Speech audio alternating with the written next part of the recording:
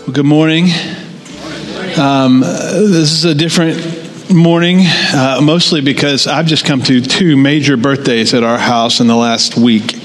I now have a 13-year-old daughter.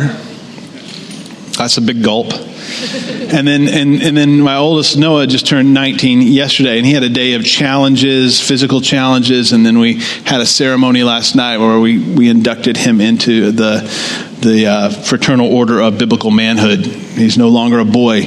Our culture lacks any kind of ceremony or demarcation of that transition, and so I've created one for my sons and for other guys. And so it was a fun evening around the fire, just kind of honoring him and speaking into his life. And so the result is we've had a lot of junk food for about 7 days straight, and a lot of exhaustion. And so today I'm a little loopy, and I might just say anything. So the entertainment factor is much higher today.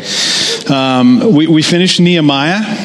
We finished our series in Nehemiah, and I want to just tell you where we're going over the next 8 weeks as we head through the summer. We're going to spend 4 weeks on biblical worldview.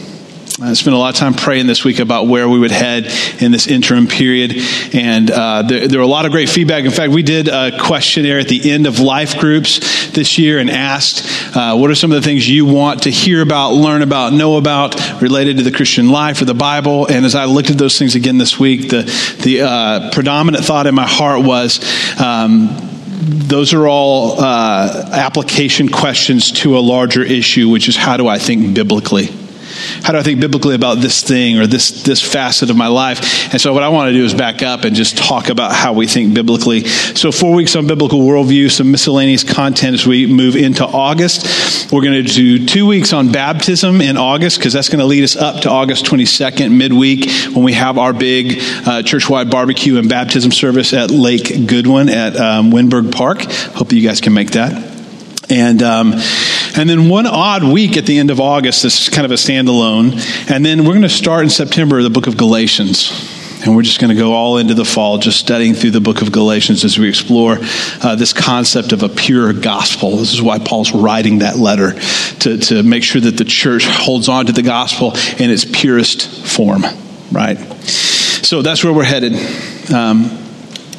In 20 years of ministry, for me, especially working with college students and young adults, guys in their college age, men and women, I've watched a trend. I've seen something I think is really pretty terrible, and it's the 80 to 90% of kids who grow up in churches, leave their professed faith by the end of their second year of college or within 2 years after graduating high school. 80 to 90% of the kids coming up in church, coming through the average youth group, by the second year after they've graduated, have left the faith that they once claimed to hold. And I think there are several factors that contribute to this. Some of them are fathers who don't lead their families spiritually, or simply are just absentee dads. The push of the belief and worldview of evolution and humanism in the culture and in the public school system. I think a contributing factor to this reality is the dumbing down of the gospel and the Bible to young kids in the church, because we don't think that they can handle the truth of God's word. And so we paint giraffes coming out of the top of Noah's Ark and elephant heads with trunks. It's like, come on, man. That's not, we don't think they can handle what the Bible says. I think there's a failure to impart a biblical worldview in the church, especially to young people and students by the time they reach high school and all through their high school and college years. So I believe it's the responsibility of the local church to answer and address these issues. And that begins with a focus on family discipleship, with dad at the helm, being equipped to lovingly lead his family in worship and in obedience and in the word at home. And we strive to do some of that as a church. By God's grace, we'll grow in that part of our ministry in the years ahead.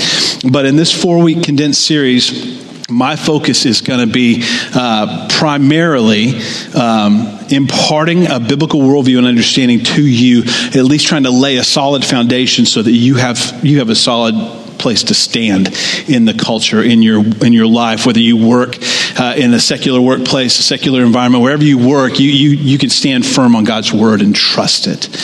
So the question I wrestle with this week is, what did Jesus have to say about solid foundations? Well, in Matthew 7, he tells us about solid foundations. He says, everyone then, in Matthew 7:24, everyone who hears these words of mine and does them, puts them into practice, will be like a wise man who built his house on a rock. The rain fell, the floods came, the winds blew, and they beat on that house, but it did not fall because it was founded on the rock. The word rock there we translate as bedrock. It was founded on bedrock. And everyone who hears these words of mine and does not do them, does not obey them, does not put them into practice, will be like a foolish man who built his house on sand. And the rain fell, and the floods came, and the winds blew, and they beat against that house, and it fell, and great was the fall of it. The distinction there is not, these people heard the words of Jesus, studied their Bible, and these people didn't hear the words of Jesus. They didn't read their Bible. That's not what Jesus says. He says both groups heard the word of God. Both groups had access to the word of God, but only one group obeyed and put into practice the word of God. And that's what I want for us. A strong foundation is more than just hearing truth. It's more than just passive reception. Even the true words of Jesus, the truth has to be embraced personally. You've got to put it into practice in your life for there to be any lasting difference in you. And so my desire is to lay that foundation in your lives that you can build upon. And Jesus would challenge his disciples. He would say to them in Matthew 16, he asked them the question. They're at Caesarea Philippi, and he says, well, who do people say that the Son of Man is? I'm curious. What are you hearing? And they said, some say he's John the Baptist. Others say Elijah or Jeremiah or one of the prophets. And he said, yeah. But who do you say that I am? Who do you say that I am? That's the crux of the biblical worldview. That's the first step of the biblical worldview. Jesus is always pushing his disciples to think clearly. Don't just listen to the clamor in the culture. What do you think? What does God's word say, right? Don't just accept what you're hearing out there. Asking this same question, by the way, it's a great way to open up a conversation about spiritual things with people. Who do you say Jesus is? Ooh. Some of you just ran through the scenario where you're at work and you asked a coworker that and you just, like a shiver went up your spine. You're like, I can't do that. Yeah, you can. Yeah, you can. Because you're just inviting them to share their opinion with you. Who do you think Jesus is? It's a great way to start a conversation. I want you to do the same thing this morning. I want to push into some of your beliefs underneath your beliefs. We call those presuppositions. Many people don't know that they have them or even how to articulate them. I want to just rattle some of your presuppositions, and then you'll be ready to ask that question when I'm done with you. Evil laugh. You ready? We're actually going to interact this morning. These kind of sermons, talks don't translate well into podcasts because the people listening to the podcast can't hear you, but I don't care because I want some interaction this morning. So if you're listening and you're like, it's funny because we have listeners that have like hits in Spain and Japan, and I'm like, who's listening to us in Japan? That's crazy. But I want to ask you, what do people say about the Bible? What do they think that it is? Go ahead. Say it louder. What do they say? What do people say? That's bogus. It's a fairy tale. It's a bogus. It's a book of fairy tales. My secular friends think it's just like a big book of morals. Okay, so some people your secular friends think it's a book of morals. Yeah. It's a big book of morals. Tell you to believe a lie about a dude in the sky who doesn't exist. Good morals, right? Okay. What else? What do people say? Yeah, back. It's outdated. It's not relative to our cultural norms now, right? Anybody else? What do we say? What do the culture say about the Bible? What do you hear? Yeah. It's inconsistent. Too many different contributors, written over too long a period of time. Yeah, CJ, and then coming back. Mistranslations. It's like the telephone game, right? I mean, Paul said this, and then the next person translated, and then they translated the translation, and they translated the translation of the translation of the translation. And now we've got this garbled mess, right? That's not at all how translation works, by the way. But we'll get to that. Scott.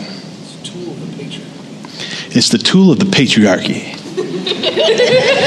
That's probably my favorite one right there. I'm just like, okay, all right. What do you think the Bible is? The Word of God? Somebody else. What do you think the Bible is? Consistent and true. Consistent and true? Life. It's life, source of life. I did. It's a roadmap. It's a roadmap. Yeah, amen. Oh gosh. You went to the 90s. Who was this song? I don't know. Some 90s Christian group, Basic Instructions before. I think there's the title of the album on the cover. There's a lot of things that happened in the Christian world in the 90s that we should just probably move past. Here's my next question. How do you know that? So it's written in a book. Holy Spirit testifies to that reality. How do you know that the Bible is the Word of God? How do you know this whole thing is true?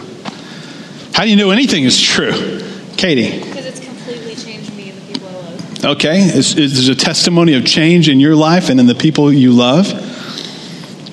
Okay. Jake? There is. There's a huge mountain of historical evidence to back up the Bible. And we're going to get to all this stuff in 4 weeks. I should back up. I need to stop. You're going to feel like you drank from the fire hydrant today. And what I want you to do is there'll be one or two things in the course of the next 30 minutes that just like hit you right in the middle of the forehead. And you go, oh, whoa. Grab that and hold on to it. Don't worry about trying to take all of this in. Okay, go back and listen to the podcast. Skip the gaps where you were talking, and listen to it again. Like ruminate on this. Okay, but just today, there's a lot of maybe new information for some of you. Okay, so you might not believe this, but there are a whole group of grown-ups who devote their whole lives to a study called philosophy. And then there's a subset of philosophers who spend all of their time, day and night, trying to figure out what human beings can know and what human beings do know. That's called epistemology. It's the study of knowing, study of knowledge. What do we know? What can we know? And then within that subset of epistemologists, there's a group of them that would say this: we can't know anything at all. And those people seem to be the loudest contributors to our mainstream media and to a bunch of other sources that feed our cultural noise. We just can't really know anything at all. And so everything becomes relative to the individual, right? Everything, your truth, your reality, your self-identification, because we can't know anything objectively. That teaching, that belief generates a worldview, and that worldview is now taken over our culture. And there are people who actually would say, we can't know anything at all. And so my question to you is, don't answer me. This is rhetorical.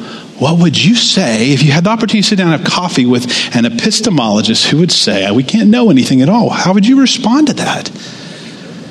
How do you know that? It's a great question. How do you know that to be true? You're saying we can't know anything at all. My suggestion is ask them a very simple question. How do you know that we can't know anything? Did you catch that?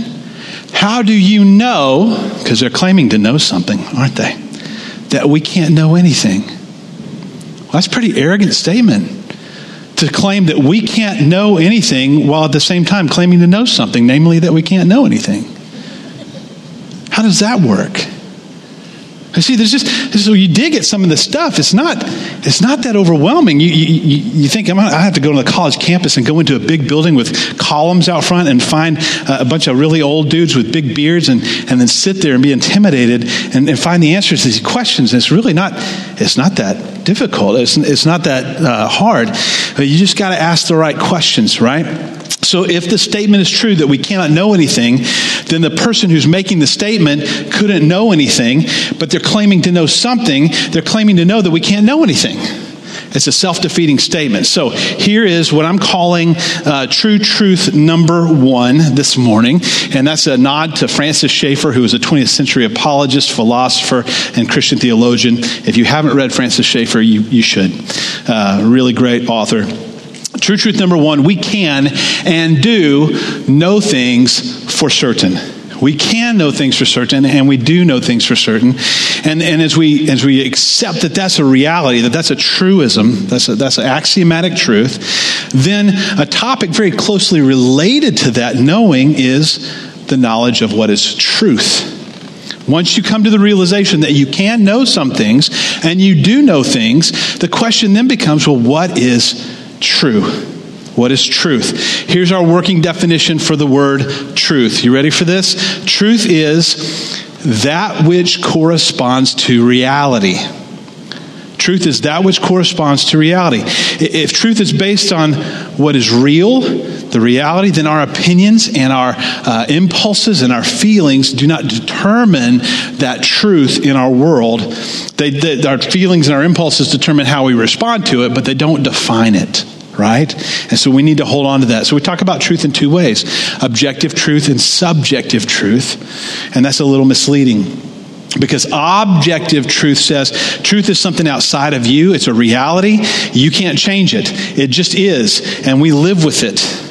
Subjective, people who say truth is subjective, what they mean is truth is relative to you and what you want it to be and your experience. I say, well, we may experience reality in different ways. We may feel differently about it, but truth is not subjective. We can't just change it because we feel like it. It's objective, okay? So here's true truth number 2 this morning. True truth number 2 is ultimately our opinions don't matter. What really matters is what is true. We need to be focused on what is true. During the trial of Jesus in the Gospels, Pilate asked this question. He says, what is truth? It was the right question at a bad moment. You kind of waited a little late in the game to be asking Jesus, what is truth? But if we know things, and the truth is that one of the things we can know is truth, how do we go about learning what is true? And is the Bible the right place to learn truth? Now, many skeptics and I think lazy-minded people just stop here and they dismiss the Bible as being some of the things that you guys shared earlier, some of man's best thoughts about God. It's our best effort at articulating our understanding about a being that we can't understand. They say that since man is finite and man is limited, man cannot know the infinite or the eternal as God would be. So we can't know him. We can't discover him. And for many people, that's the end of the debate, right? Finite man cannot know infinite God. But what if an infinite God revealed himself to mankind? That would be a very different story. And that's the testimony of the Bible. Not that man has searched the cosmos and tried to attain an understanding of a being somewhere in the heavens at the best of our ability, but that rather that God came down to man and said, this is who I am, and this is what I'm like. I want you to know me and understand me. That's a very different situation. And that's what the Bible claims to be. God revealing himself to us, not man's best attempt at understanding God. Which is why Proverbs says in chapter 1 that the fear of the Lord is the beginning of knowledge. It's the beginning of wisdom. That fear of God and his vastness and his perfection is the place we start. So our knowledge of what is true begins with God and his self-revelation as its basis, because that's the source of all objective reality. So here's true truth number 3. You ready for this one? The Bible makes the claim about itself that it is God's word over 1,800 times. Now just let that sink in for a minute. The Bible makes the claim about itself that it is God's actual words over 1,800 times. There is no other, and I'm using air quotes, holy book, not the Hindu Veda, not the Quran, any other holy writings of any other religion come even close to making that claim about themselves. 1,800 plus times. Thus saith the Lord. God spoke to Moses and said, Jesus answered them and said, over 1,800 times. That's astounding. So you got two options. I'll just whittle it down for you.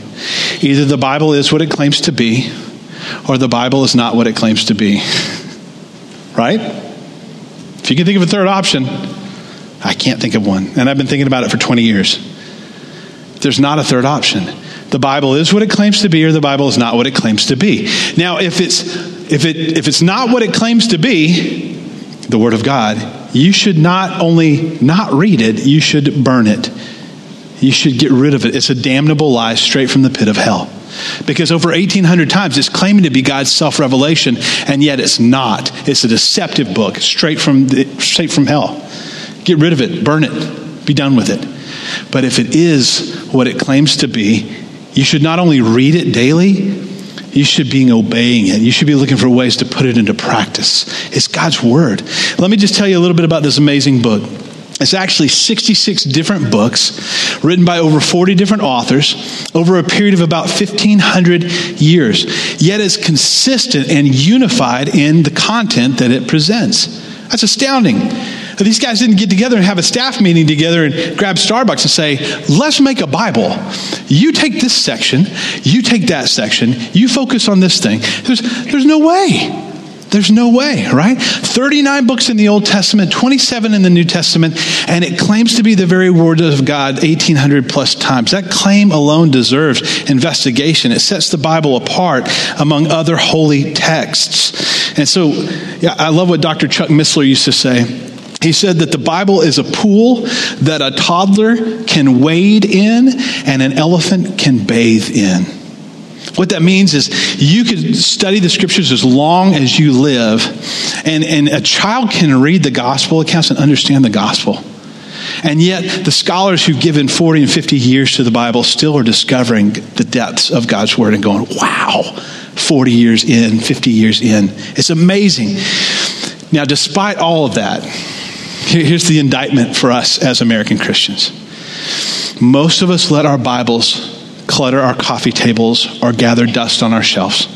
In fact, somebody quipped not long ago, I thought this was amusing, and then it was very convicting, that if all the Christians in the United States simultaneously dusted off their Bibles, the result would be the greatest dust storm that the world had ever seen. I think they're right. I think they're right. And that's sad for us.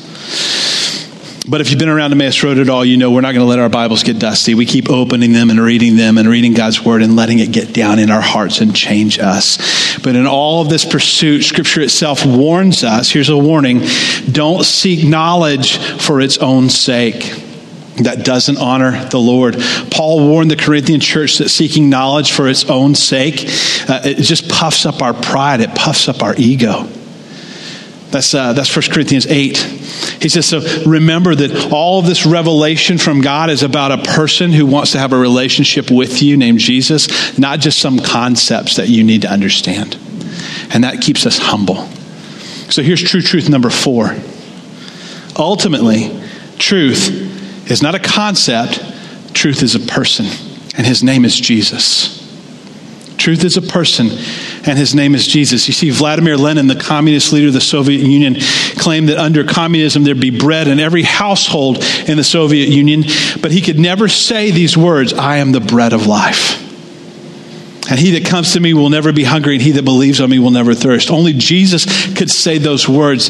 You think about Gautama Buddha, who he didn't set out to found the Buddhist religion, but he inevitably did so by the way that he lived. But Buddha died seeking more light. And he could never say, I am the light of the world. He that follows me will never walk in darkness, but will have the light of life. Only Jesus could say those words. Sigmund Freud believed that psychotherapy would heal all emotional, spiritual pain in the lives of people, but he could never say, peace I leave you, my peace I give unto you. Not as the world gives do I give to you. Let not your hearts be troubled and do not be afraid. Only Jesus Christ could say those words. Jesus in John 14:6 says, I am the way, I am the truth, and I am the life. Nobody comes to the Father except through me. Truth is exclusive, men and women. Truth is exclusive. But more than knowing truth, God calls us to obey truth, the importance of obeying truth. In God's economy, you get a little bit of truth, and then if you obey it and you put it into practice, he'll give you some more. Jesus talked about the reality. He says, to him who's faithful with little, more can be added, more can be given.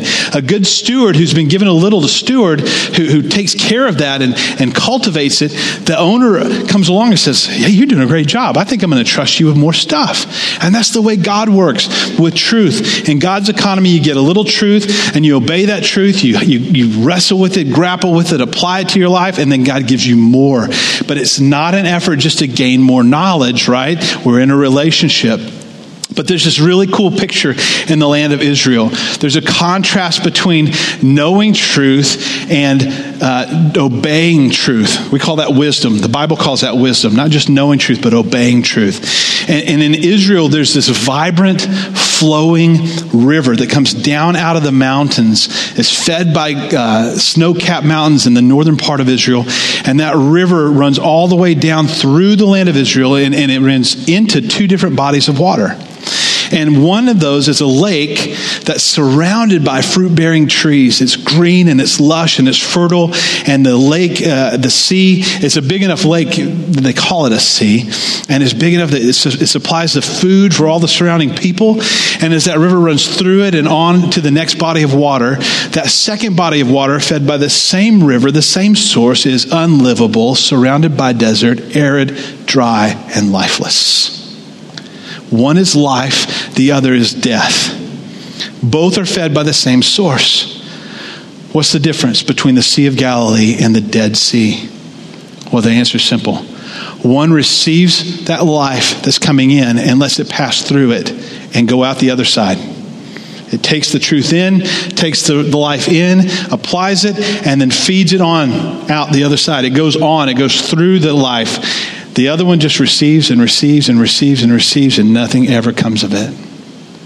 It's a great picture of the Christian church in America. There's so many people that just want to receive the word of God. I just want to hear a good sermon. I just want to hear the word. I want to have the feels today. I just want for me, and it never goes beyond me. It never gets back out to other people. We never let it become a conduit of God's grace and knowledge and truth into the lives of others. And we end up like the Dead Sea, just receiving. And now we're talking about the concept of stewardship. Stewardship means that what we have, what we've been given, is from God, and that necessarily implies that it's not ours to own, but it's ours to put to use for the one who owns it.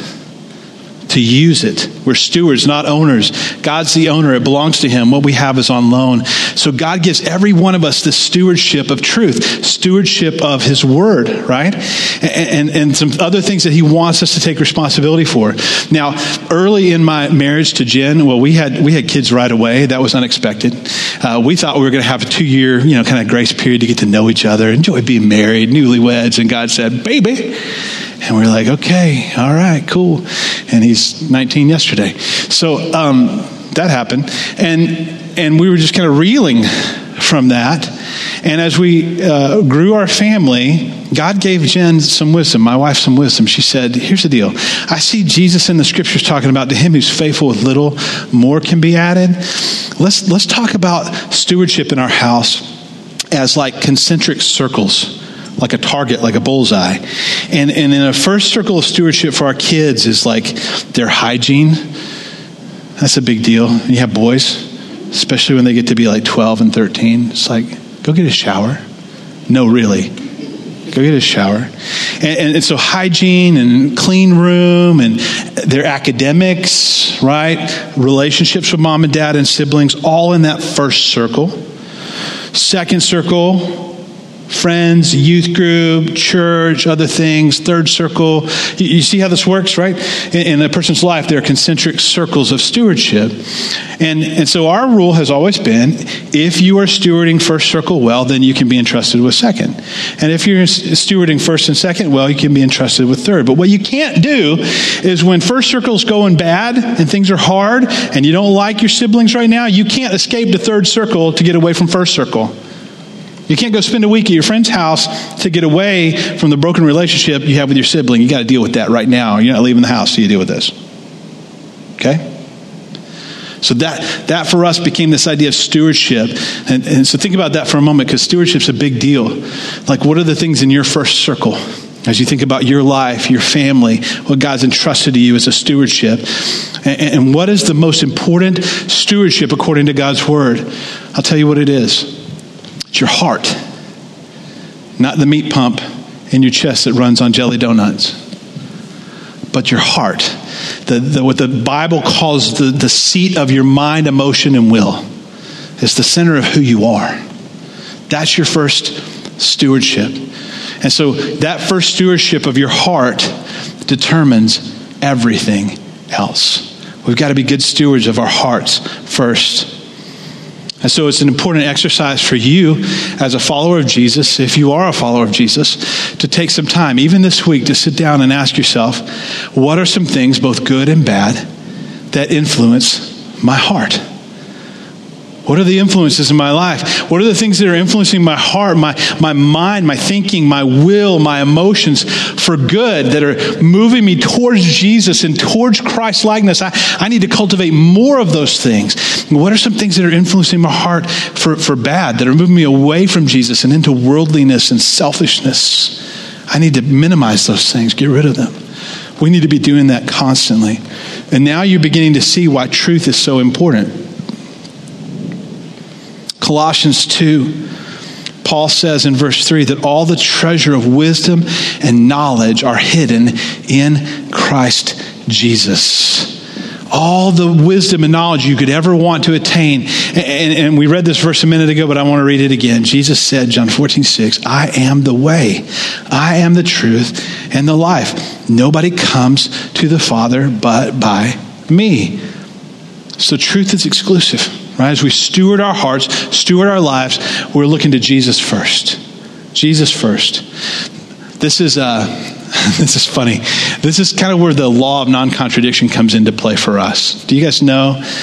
Nod if you understand the law of non-contradiction. Shake your head if you're like, I'm not really there. Okay, law of non-contradiction is A equals not A. A cannot equal not A. I know that sounds... Here, cows are not horses. Is that simpler? Dogs are not cats. Toddlers get the law of non-contradiction. Adults struggle with it. Toddlers understand it perfectly. We used to play this game. We'd be driving through the countryside back in Georgia when the boys were small, and we go past a farm, and you see the cows, the black and white cows that look just like the ones on the Chick-fil-A billboard. Chick-fil-A, amen? It's Sunday. I'm grieving. Okay, so you see the black and white cows out in the field, and then we'd say to the kids in the back seat, hey, kids, look at the giant pink bunnies. And the boys would say, Dad, right? Because they know that those are not giant pink bunnies. They're neither pink nor are they bunnies. Those are cows, would come the reply from the back seat. Dad, those are cows. Because children understand the law of non-contradiction. If Jesus is the only way, which he claimed, what does that mean for other religions? Just think on that for just a second. As uncomfortable as it may be for some of us, the implication is that if Jesus is correct and he is the way, the truth, the life, then the implication is that the other religious systems in our world are not the way, the truth, or the source of life. And that's a reality we have to wrestle with as followers of Jesus. And I get this question all the time. Well, don't all religions lead to God? And it's so great. There are two different analogies that I get all the time. And you may have heard these too. The first one is the analogy of the mountain. And someone in your life who loves you dearly, sincerely cares about you, will say something like this. Well, God is on top of he's at the top of a mountain. And all the paths, all the different religions are like paths. And they all lead up the mountain to God. You ever hear that? Some version of that? Well, the problem is, the claim is that we can't know about all these other religions. And we can't be so arrogant as to think that our path is the only one that gets to God. But the claim that the person's making in that moment is even more arrogant. Because they're claiming to know about all religions. Not just the one they adhere to. They're claiming to know that all religions lead up the path of God. And the only way you could know that, given the analogy, is to be where? On top of the mountain. In the place of God. It's a pretty arrogant statement. And so just lovingly say, well, if that's true, you couldn't really know. You couldn't know that all the paths, unless you had walked all the paths and been up the mountain like a dozen times. You couldn't know that. So we just kind of lovingly blow that up. And my other favorite one is the 5 blind men eating the elephant. You ever hear this one? There are 5 blind men, and they all are brought into a space where there's an elephant, and they're all interacting with the elephant. And this one feels the trunk, and he says, "Oh, it's a tree." And this one has the tail. He says, "Oh, it's like this gnarly rope." And so that because they can't see the elephant for what it is, they're only having their subjective experience with the elephant, some part of it. And so they're drawing conclusions about this based on their little experience with this bigger thing. And the analogy says that's what God is like, and you only have your little subjective experience. And so you can't know what God is like. And it's like, how do we know that what they're touching is an elephant? How does the person giving the analogy know that it's an elephant? That's cheating. Because now you're claiming to be God again. You're saying there's these 5 blind guys, but I'm not one of them because I can see the elephant clearly and I know exactly that it's an elephant. So you just ruined the whole analogy for both of us. You should have just blindfolded me and brought me in a room and handed me a rope and said, "What is that?" Right? See, when people bring these things to you, they're bringing in their presuppositions. They're bringing in their worldview, and they're saying, I know the answer to these problems. You just don't know because you're a Christian. You've got that Bible thing in front of you, and you think that's the answer, and you just can't see clearly. Well, that's the place of arrogance. These all violate the law of non-contradiction. If the person giving the elephant story or the mountain analogy is honest, he or she has to admit that they can't know anything outside of their own experience. And so they couldn't know that all the paths lead up the mountain to God. They couldn't know that the thing in the room is an elephant. And when they finally admit that, they've invalidated their ability to say anything as being true or untrue, because all they have is their subjective experience. So we can know things for certain. We do know things for certain. Anyone who says that they don't know anything or that you don't know anything is still claiming to know something. Don't forget that. What we're really talking about this morning is worldview. We're just talking about worldview. What is a worldview? Why does it matter? It's the lens through which you look at reality. You ultimately look at reality. It shapes the way we respond to the world and the culture around us. We respond to our circumstances, how we see people and interact with people. And so our challenge from King Jesus this morning is to love him and to love other people enough to know and understand this issue of worldview so that we can help people see where their worldview fails. Where their worldview fails. Now, there are 2 ways to do that. There's the loving way, which has a conversation and enjoys some coffee and just says, "Hey man, listen, I love you. I really just want to push into this because I think at the end of the day, we're talking about some eternal significance here." That's the kind of the right way to handle that lovingly. And there's the wrong way, which is the just like shoot them out of the sky kind of way, right? So I encourage you, as you have these conversations, choose the path of love and respect and grace. But we want to help people see where their worldviews fail, and we want to do it in love. Paul would encourage us to this in 2 Corinthians 10, verse 5, where he says, "We destroy arguments and every lofty opinion that's raised against the knowledge of God, and we take every thought captive to make it obedient to Christ." Peter would say something very similar in his letter, 1 Peter 3. He says, "In your hearts, where you start is by honoring or setting apart Christ as the Lord." And then he says, "Always be ready to give an answer, to make a defense to anyone who asks you for the reason for this hope that's within you." And when they want to know, why do you have this hope beyond this life? Be ready to give an answer. He says, but do it with gentleness and respect. Do it with gentleness and respect. And so here's my challenge to you this morning. The current state of affairs in the church in America is really bad. Now, I'm not talking about the culture outside. I'm talking about the church. I'm talking about the church. Not many people in the American church read their Bibles or know what's in their Bibles. Not many people think critically, like I want to teach you to begin to think. And most people are taught to just go with their feelings, go with their emotions, instead of letting truth lead them in their decision making, even in the church. And so for these reasons and many more, the church is not being effective the way that it should with the gospel in the culture. Jesus said that we're supposed to be salt and light. And if you put salt in someone's food who likes bland, tasteless food, They're going to be really irritated with you. And if you turn on all the lights in a room where someone likes to sit in the dark all day with the shades drawn, you're just going to irritate them to no end. You're going to become an irritant. And so I'm sharing that with you because you should expect some of that. But persevere, prevail in love and grace, prevail in respect. The problem in our day is that you'll get some of this pushback and irritation from some people in the church. Why are you making people uncomfortable with the gospel? Why do you always have to bring up Jesus? Well, because Jesus told us to, and because hell is real, and because Jesus told us to. Do I need another reason than just to obey what God told us to do? So I want to take this opportunity to impart these things to you, because even though the state of the American church is pretty crummy, I think we can still make a difference. I think there's still time. We haven't been raptured. Jesus hasn't come back.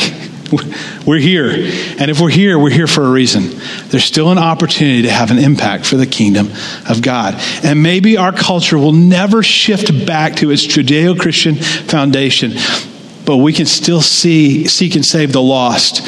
And we can still see the church built up. And I can inform you and impact you now as a pastor and lay a solid foundation in your hearts regarding God's word so that you stand firm on that and walk in obedience to it. And that you can become part of the revival and reformation of the church I believe God is sending on our people, on our land. We move back to a deep faith and devotion to God's word. So think about this. As you leave this room today, you are warriors in training. Go ahead. Go, Zena. See yourself in some armor. Got a shield, sword. I may actually bring my shield and sword. I may just preach with a shield and a sword for the next 3 weeks. I don't know. And whatever I can do to get you thinking about the fact that God has called you to be a warrior. You are in training. I will always be teaching you to fight with the sword of the Spirit. That is my job as a pastor. I will always do that. But sometimes even the best among us need to revisit the basic fundamentals. And that's what we're going to do for these 4 weeks. So I invite you to just dig in and keep drinking from the fire hydrant. Okay? It's a lot. It's a lot. Summary, real quick. I can and do know things for certain. Truth is real and objective and knowable. God's word, the Bible, is true. Ultimately, truth is a person, Jesus Christ. And God holds us accountable for what we do with that truth. My first and most important stewardship is my heart. And my stewardship of my heart is going to determine everything else in my life.